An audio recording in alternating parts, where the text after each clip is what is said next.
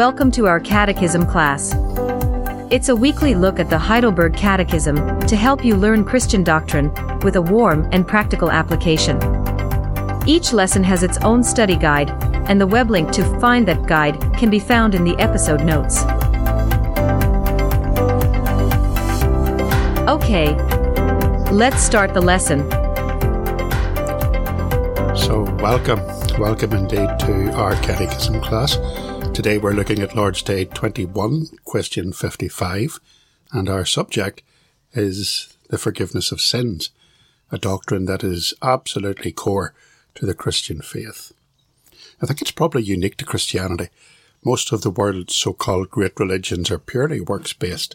In Islam and Judaism and Hinduism, you allegedly attain eternal blessedness of some sort through your own religious efforts, through your prayers, through your fasting, through your charitable works, through your inward meditation, whatever.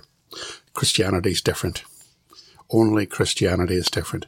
Christians believe that no works of ours can benefit us or make us in any way acceptable to God. It is only the work of Christ on the cross that can save us. Our works, even our most righteous works, are as polluted as filthy rags in the sight of God, and they deserve only eternal condemnation.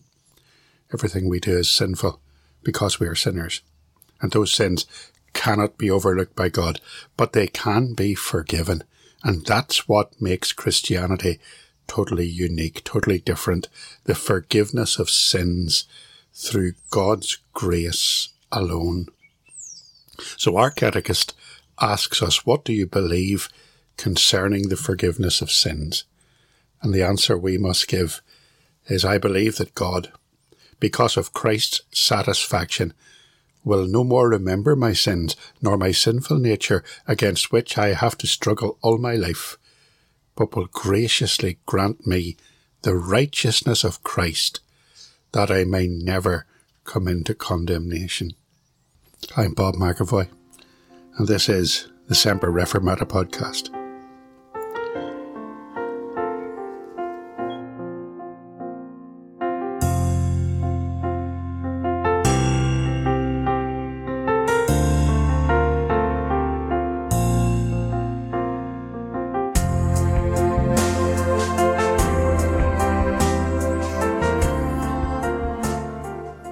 So the very first thing we want to note is that the Catechist teaches us that God is satisfied with Christ's atoning work, with his sacrifice. The Catechist says, I believe that God, because of Christ's satisfaction, will no more remember my sins. I want to read some verses from Psalm 103. Bless the Lord, O my soul, and all that is within me, bless his holy name. Bless the Lord, O my soul, and forget not all his benefits, who forgives all your iniquity, who heals all your diseases, who redeems your life from the pit, who crowns you with steadfast love and mercy. As far as the east is from the west, so far does he remove our transgressions from us. And as a father shows compassion to his children, so the Lord shows compassion to those who fear him. God has forgotten my sins. But God does not suffer from amnesia. He has deliberately forgotten my sins. He has blotted them out of his memory by providing a means for them to be forgiven, and he does that because of Christ. The Catechism speaks of Christ's satisfaction. God is just, and perfect justice is found in no other. Every judicial system in this world is flawed.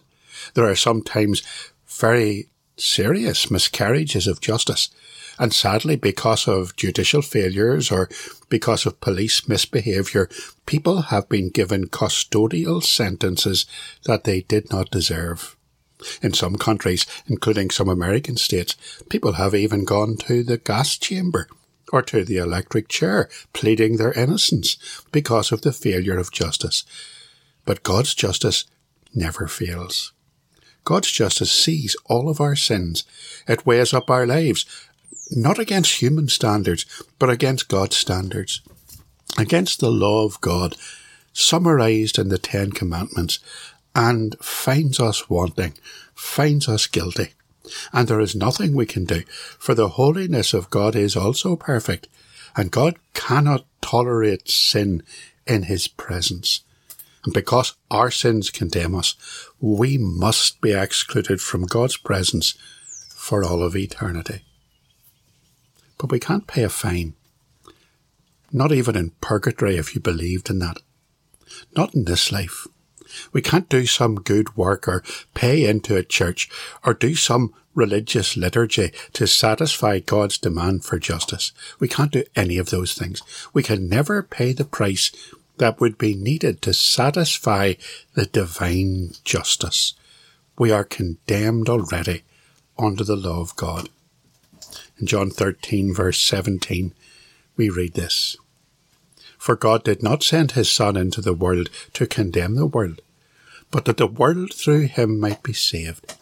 He who believes in him is not condemned, but he who does not believe is condemned already, because he has not believed in the name of the only begotten Son of God. Only Jesus could pay for sin. Jesus never broke God's law, and his life was pleasing to the Father. And when he died at the cross, God's perfect divine justice was completely satisfied. So the debt for my sin, my rebellion against God, has been paid, and I am able to be forgiven, and that forgiveness is freely granted. Here's the words of a popular hymn. When Satan tempts me to despair, and tells me of the guilt within, upward I look and see him there, who made an end of all my sin. Because the sinless Saviour died, my sinful soul is counted free, for God the just is satisfied to look on him and pardon me. Or here's the Apostle Paul in 2 Corinthians 5 and verse 18. Now all things are of God, who has reconciled us to himself through Jesus Christ, and has given us the ministry of reconciliation. That is, that God was in Christ reconciling the world to himself, not imputing their trespasses to them, and has committed to us the word of reconciliation. Now then, we are ambassadors for Christ. As though God were pleading through us, we implore you, on Christ's behalf, be reconciled to God. For he made him who knew no sin to be sin for us, that we might become the righteousness of God in him. So God forgives our sins. He does it out of pure mercy and free love, on account of the intercession and satisfaction of Christ, applied by faith alone, without any works or any merits on my part. But even though my sins are forgiven and forgotten, I still sin. The Catechist adds to his previous statement, nor my sinful nature, against which I have to struggle all my life, but will graciously grant me the righteousness of Christ. Our teacher in the Catechism doesn't believe in sinless perfection. Even though my sins are forgiven, that doesn't mean I stop sinning. Every day that I have in this life is a struggle. It's a struggle against temptation, a struggle against my own sinful thoughts and the sinful urges of my heart.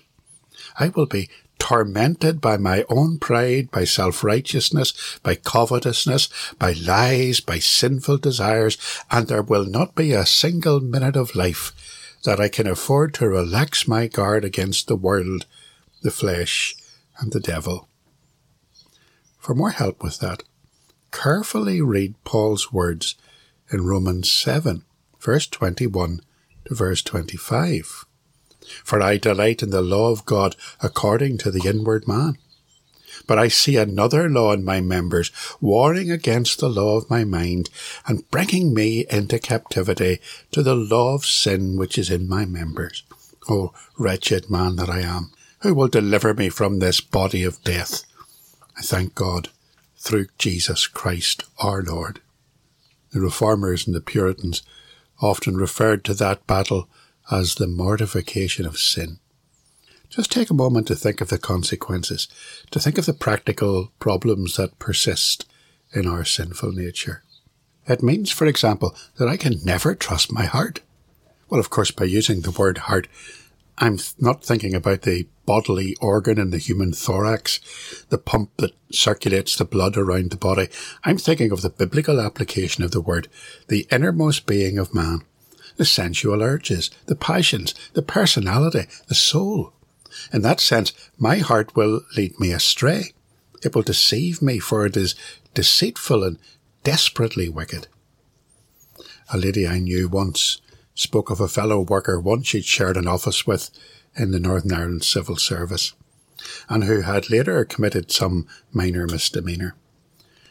And she said to me that she believed that that person was essentially good-hearted, just badly advised after all. And she went on, we're really all good at heart, aren't we? My reply really shocked her. No, we're not. We're wicked, guilty sinners, and that sin springs out of the wickedness of the heart. She looked at me. Oh, Reverend McAvoy, you can't really believe that. You have to see the good in people like Jesus did. Me? Really? Jesus said, "For out of the heart proceed evil thoughts, murders, adulteries, fornications, thefts, false witness, blasphemies." So don't trust your heart, your feelings, your emotional urges. Doing so has led astray many's a man or a woman. Somebody might argue, but I have a new heart, because it says so in Ezekiel 36 and 26. I will give you a new heart and put a new spirit within you. I will take the heart of stone out of your flesh and give you a heart of flesh. That's true. You do have a new heart. You do have new thoughts and desires. Of course you do, or you wouldn't be listening to this. But that new heart is what inclines you to do what God commands. And that new heart makes you sorrow deeply when you fail him. It's that new heart that causes you to want to repent. And that's what Paul means when he talks about the law of God according to the inward man, even though he still struggled with sin throughout his life. It's why he wrote in Romans 7 and verse 19, "For the good that I will to do, I do not do, but the evil I will not to do, that I practice." Not only does this continuing sin within my heart mean that I can never trust my heart, but it also makes me a bit nervous, because God knows my inward thoughts. I remember a minister one time making a proposal at a business meeting and coming up against some stinging criticism of his motives, replying to that criticism by arguing, God knows my heart. I wasn't able to say anything at the time, but I remember thinking somewhat sceptically, and you mean you're happy about that? The fact that God sees right down into the depths of my sinful heart should make me very nervous indeed. It would make me want the Lord to search my heart every day, and with the help of the Holy Spirit to reveal any unconfessed sin that lies buried there and bring it out into the open so that I can confess it before God. And what about people who give you advice to just follow your heart? That's the most dangerous lifestyle advice ever. It's the mantra of the age. It's the advice given to teenagers with gender confusion and unwanted homosexual urges and lifestyle choices, even down to appearance and clothing. Just follow your heart. Don't do it. You will go astray. Don't give your subjective feelings and your easily manipulated urges any role in guiding your life's paths. Proverbs 16 and 25 warns us, "There is a way that seems right to a man, but its end is the way of death." Place your destiny and your direction in the hands of God, in the guidance and direction given by God's objective, never-changing word. Okay, let's get back to the issue of my sinful nature.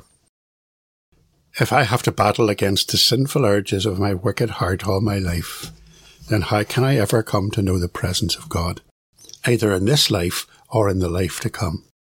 We need to learn another new term so that we can understand what our teacher means when he says that God will graciously grant me the righteousness of Christ. Let's learn about Christ's active obedience. And you shall know the truth, and the truth shall make you free. Do you remember the words of that hymn? Because the sinless Saviour died.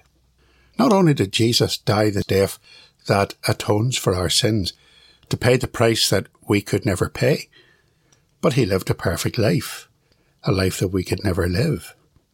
His perfect life is sometimes called his active obedience, while his submission to the Father's will in going to the cross is referred to as his passive obedience.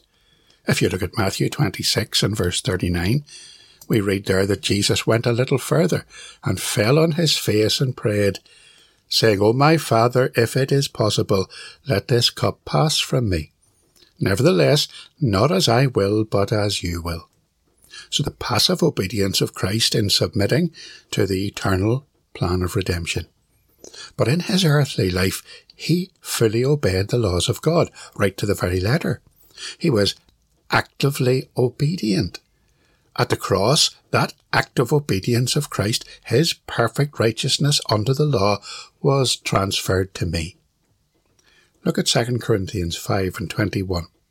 For he made him who knew no sin to be sin for us, that we might become the righteousness of God in him. Christ's righteousness is imputed to me. It is counted as mine, so that when God looks at us, sinful human beings, with our constant failings and our daily struggles against the flesh, he sees Christ. We're clothed in Christ's righteousness. We stand before God and we are declared to be not guilty, not because we have never sinned, but because Jesus never sinned. Let's go back to that hymn again. Behold him there, the risen Lamb, my perfect, spotless righteousness, the great unchangeable I am, the King of glory and of grace. At one with him I cannot die, my soul is purchased by his blood. My life is hid with Christ on high, with Christ my Saviour and my God. And because of all that, there is no condemnation. Here's our instructor again, that I may never come into condemnation. And he's just echoing the words of Jesus in John 5 and verse 24. Most assuredly I say to you, he who hears my word and believes in him who sent me has everlasting life, and shall not come into judgment, but has passed from death into life. And Paul in Romans 8 and 1. There is therefore now no condemnation to those who are in Christ Jesus. So we've learned two new terms in this lesson. Our sins are forgiven and forgotten only because Christ's death has satisfied the demands of the unyielding, perfect justice of God. And Christ's perfect life, his active obedience, his righteousness under the law, imputed to me, enables me, a worthless sinner, to enter into the presence of God in prayer, in communion, in praise, and one day in glory. And for those who believe in him, there is now therefore no condemnation.